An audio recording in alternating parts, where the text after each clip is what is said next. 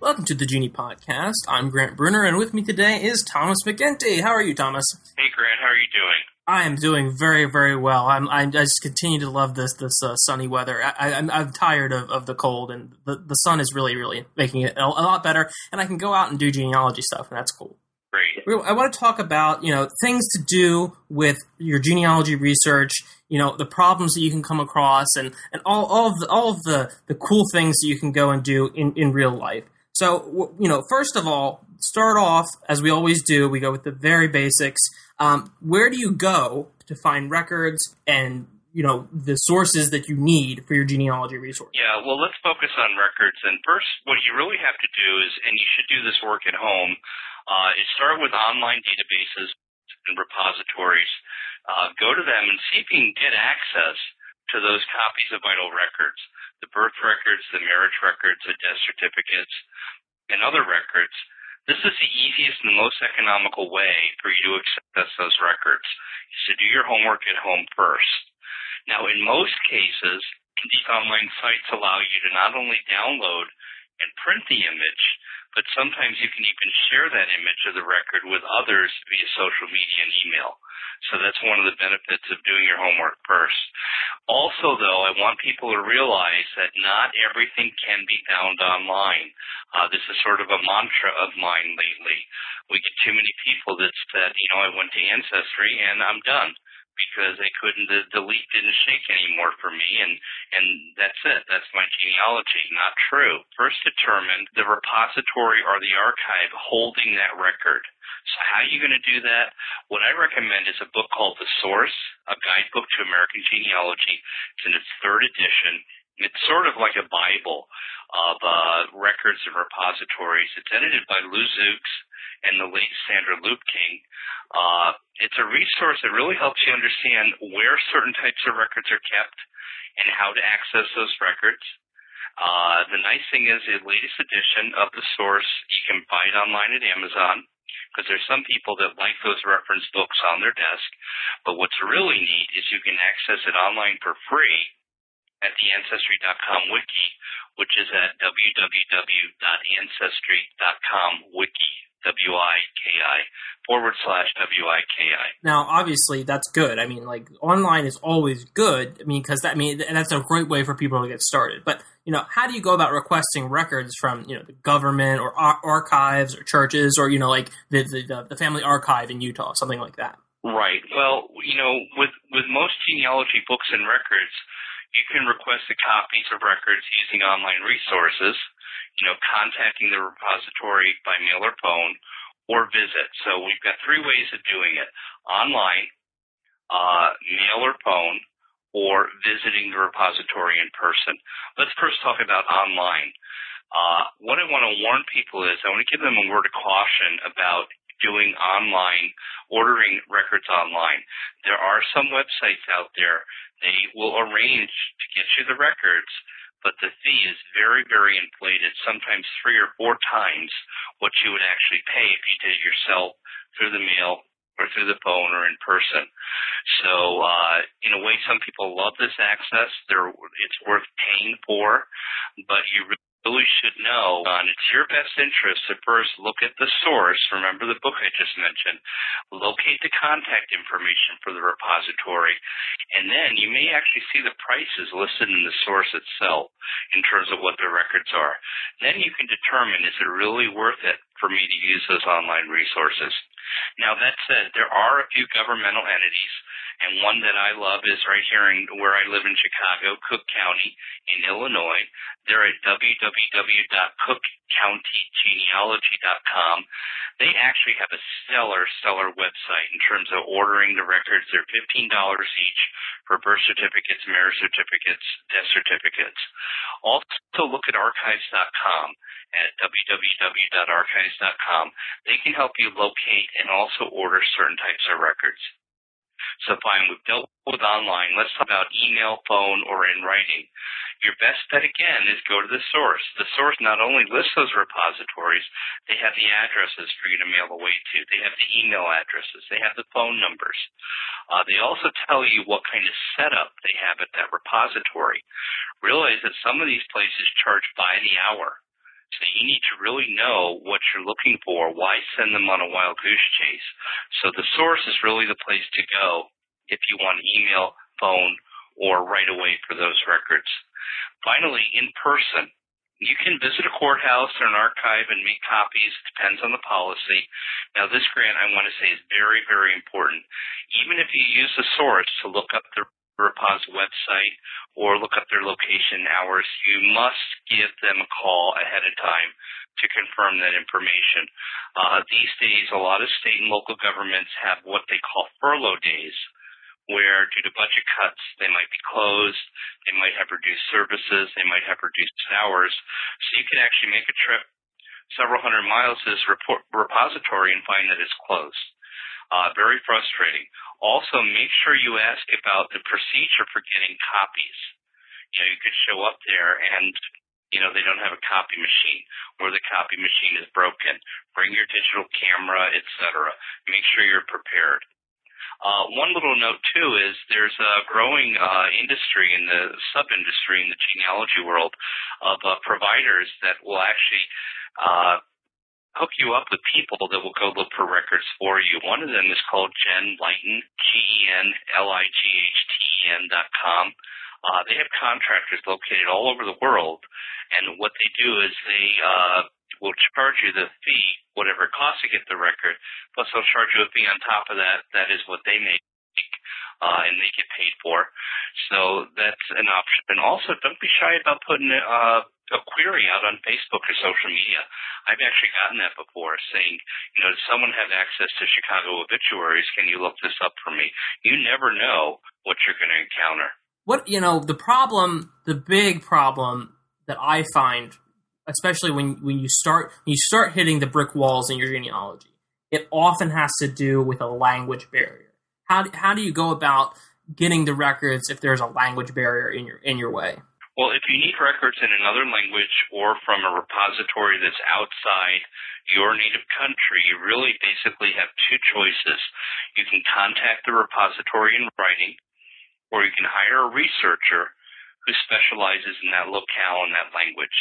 Now, if you want to write your own letters, I found there's something really neat on Family Search. And look at the episode notes. I would say for people to go to the Geni.com podcast page. It's a rather long URL, but they have actually a series of letter writing guides for French, German, Spanish, Portuguese, and these letters are already written up. All you have to do is basically copy and paste that text into a letter and send it off. And that's at FamilySearch.org, and you would basically look for a letter writing guide or look at the Geni.com podcast notes. Yeah. Now, if you want to hire a professional researcher, first thing is I recommend you could go to Association of Professional Genealogists at apggen.org.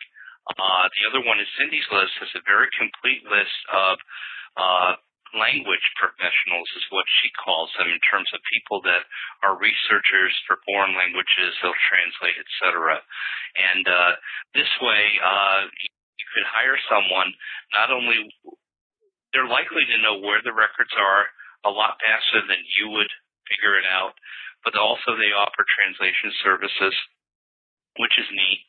You could also send out a request through your social media network or maybe LinkedIn and just put it out there. Say, does anyone know a researcher in Bavaria that could help me get birth certificates? Just make sure that you do your research about that person before you hire, before you sign on the dotted line, get recommendations, ask for references, look at their past work to make sure that they're legit. Yeah, absolutely. And there are a ton of great resources. And I really have to say something that you said really strikes a chord with me.